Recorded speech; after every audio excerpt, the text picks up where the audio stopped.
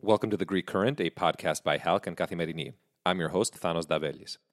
Since the tragic earthquakes in Turkey, it appears that a sense of calm is prevailing in the Aegean, at least for the moment. That has led to an improvement in ties between Greece and Turkey and a decrease in threats and provocations from Ankara.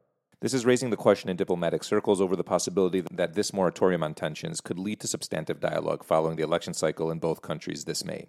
Professor Kostas Ifandis joins me to look at where Greek-Turkish relations are today, break down whether a substantive dialogue with Turkey following elections is a realistic prospect, and look into what role the U.S. can play in this discussion. Kostas Ifandis is a professor of international relations at the Department of International, European, and Area Studies at Pandion University of Athens, and has previously served as director for research at the Policy Planning Center of the Greek Ministry of Foreign Affairs.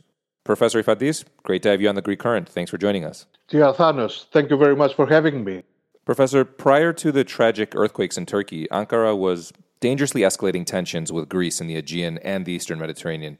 Today, there appears to be a moratorium on tensions, and even some signs of improving ties. How different is the current climate from that before the earthquake? Well, there is no doubt that the earthquake was a turning point, a black swan. Since that day, since the 6th of February, the atmosphere in the Aegean, the atmosphere in the Eastern Mediterranean in general, is one of, you could say, absolute calm. And this is not an exaggeration. If you remember, before the 6th of February, not one day went by without a threat or an insult from Ankara. Warmongering was the order of the day. And more importantly, the daily activity of the Turkish Air Force was one of operational brinkmanship, with constant violations of Greek airspace, with overflights of the Greek islands. And now it has been almost 2 months without a single provocative statement and with an almost zero activity of the Turkish Air Force. Even in Cyprus, there seems to be a pause of the illegal activities either at sea or on land. So, yes, the climate is quite different and it produces expectations. And getting to those expectations, there are discussions in diplomatic circles in Athens that there could be a substantive dialogue with Turkey following the upcoming elections in both countries. How realistic is this prospect? Well, indeed, the question is how realistic are these expectations I refer to. Of course, in order to start things about a rapprochement of some kind, you need a calm atmosphere. You need a period of tranquility, if you like, in order to start building some sort of trust and political capital. I believe there are two drivers that we should be looking at. The first one is the election in both countries. It is a very good thing that the relationship, the tug of war between Greece and Turkey, won't be part of the election debates, especially in Turkey.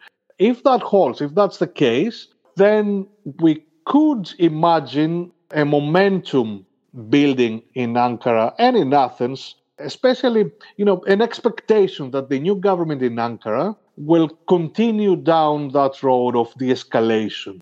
But we should not be naive to think that the tension between Greece and Turkey has only been the result of a bad moon. It was the product of actual policy designs on the part of the Erdogan regime in Ankara, and it is those policy designs that have poisoned whatever good atmosphere was before 2017, 2018. So yes, it is not very realistic, but it is there, and we shall see whether it holds or not. There have been two key developments that have taken place since that time period you referenced, 2017, 2018, including Turkey's illegal MOU with Libya and Ankara's decision to raise questions about the sovereignty of Greek islands, linking them to issues of demilitarization. Are these positions that any Turkish government, be it Erdogan or the opposition, can walk back? And without addressing this, can there be substantial dialogue? It is exactly those policy designs that I referred to, and it is very hard for anyone, not in Greece only, to accept that a sustainable rapprochement is feasible under these conditions. Conditions that came about because of Ankara's irrational positions. However, Athens can and should agree to a restart.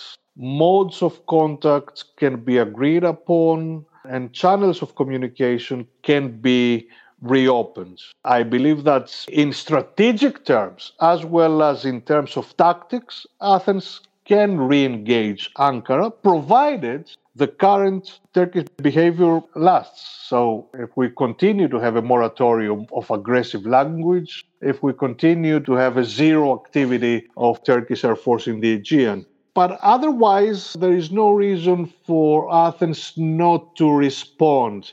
Anyway, this has been the Greek position throughout the crisis of the last 4 years. It was Prime Minister Mitsotakis who said that as soon as Turkey stops its provocative posture, Greece would be ready to respond, would be ready to start communicating, would be ready to start talking. There's an obvious interest, Professor, from regional actors like Egypt and Israel and Greece and Turkey having substantive talks. Both are currently on the receiving end of Erdogan's so-called charm offensive. What role do you see for countries in the region in this process? This is a very, very interesting question. Over the previous 3 to 4 years, Greek diplomacy has been rather successful in showing, in demonstrating that Turkish revisionism and Turkish regional overreach is a destabilizing factor par excellence. And that's true. This has allowed Greek positions, Greek interests, and Greek policy preferences to align with those of very powerful and influential actors in Eastern Mediterranean and beyond. It is what I have termed Greece's strategic coming of age, a very sophisticated, for Greek standards, external balancing strategy, which raised the stakes for everyone involved and limited, to a certain degree, Turkey's room for independent maneuvering.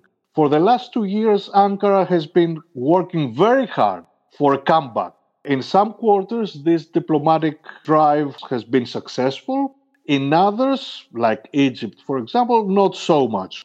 The fact of the matter is that Ankara's charm offensive, as you characterize it, will acquire even more impetus after the election in May. They will be even more active in trying to improve relations with a series of regional actors. And it will be part of a diplomatic momentum that we have been witnessing at a regional level, especially in the Gulf. We have the rapprochement between Iran and Saudi Arabia, between Iran and United Arab Emirates. Qatar has been brought back into the regional equation since last year. So in that context, in that regional strategic context, a process of rapprochement between Greece and Turkey will be most welcomed by those actors. And now, will they get involved in facilitating, in pushing for a process of rapprochement? I don't think so in the initial stages, but they will definitely help once a visible momentum is built between Greece and Turkey. So once there is a process in place, and once there is a perception, a strong perception that we could be witnessing a sustainable rapprochement, then I think actors will start investing in that. Looking beyond Greece's immediate region, the United States is also keen for talks to resume. This was clear during Secretary Blinken's visit to both Greece and Turkey last month. What does Athens hope to see from Washington on this front? Well, for those familiar with the history of Greek-Turkish relations, the Washington-Athens-Ankara triangle has been, and it will remain, crucial, instrumental, I would say. Despite all the talk about the American retreat from the region or American selective engagements in the region, the United States will remain by far the most influential, the most powerful player, and it will remain the actor who can more or less provide stability between Greece and Turkey. It is the only actor capable of promoting, of sponsoring a security design that can stabilize regional expectations, that can balance out threats and neutralize revisionist forces. In Ankara, they know that. And they also know that the improvement of US-Turkish relations are in part subject to an Aegean remain calm, to Eastern Mediterranean remain tranquil. And this is the expectation in Athens also. So we should expect a more active US presence. It will be welcome in Athens, especially because a sustainable de-escalation of tension between the two sides of the Aegean is a strategic prerequisite for a much more effective check of Russian and Chinese influences in the wider Middle East. And I think this is the crux of the matter. And I think that an active US involvement in the Aegean can facilitate a rapprochement once it has started, once it is in place. I cannot imagine an actor better suited to help drive this process. Professor Vadis, it's been great speaking with you. Thanks for joining us. Thank you very much. In other news, Greece will hold a parliamentary election on May 21st, Prime Minister Kyriakos Mitsotakis said on Tuesday. The country and its citizens need clear horizons, Mitsotakis said during a cabinet meeting. The May 21st vote will take place under a new proportional representation system, making it difficult for any party to gather a majority. 2 rounds of voting are likely, as Mitsotakis has repeatedly said he will try to secure a parliamentary majority without resorting to a coalition government. While support for Mitsotakis' ruling center-right party New Democracy has fallen amid criticism of the government's handling of the deadly train crash in February, it still has an opinion poll lead of about 3 points over main opposition Syriza. Finally, Greek police said on Tuesday they had arrested 2 suspected members of a group that was planning an attack against a Jewish restaurant in Athens, a case which Israel said was orchestrated from Iran. The anti-terrorist agency launched the operation that led to their arrests on information gathered by the country's intelligence service, police said in a statement. Israel's intelligence service Mossad said in a rare statement that it had assisted in the investigation. They were aiming at human loss and wanted to undermine security in Greece and hurt its foreign relations, the Greek police said in a statement. That wraps up today's episode of The Greek Current. Thanks for tuning in.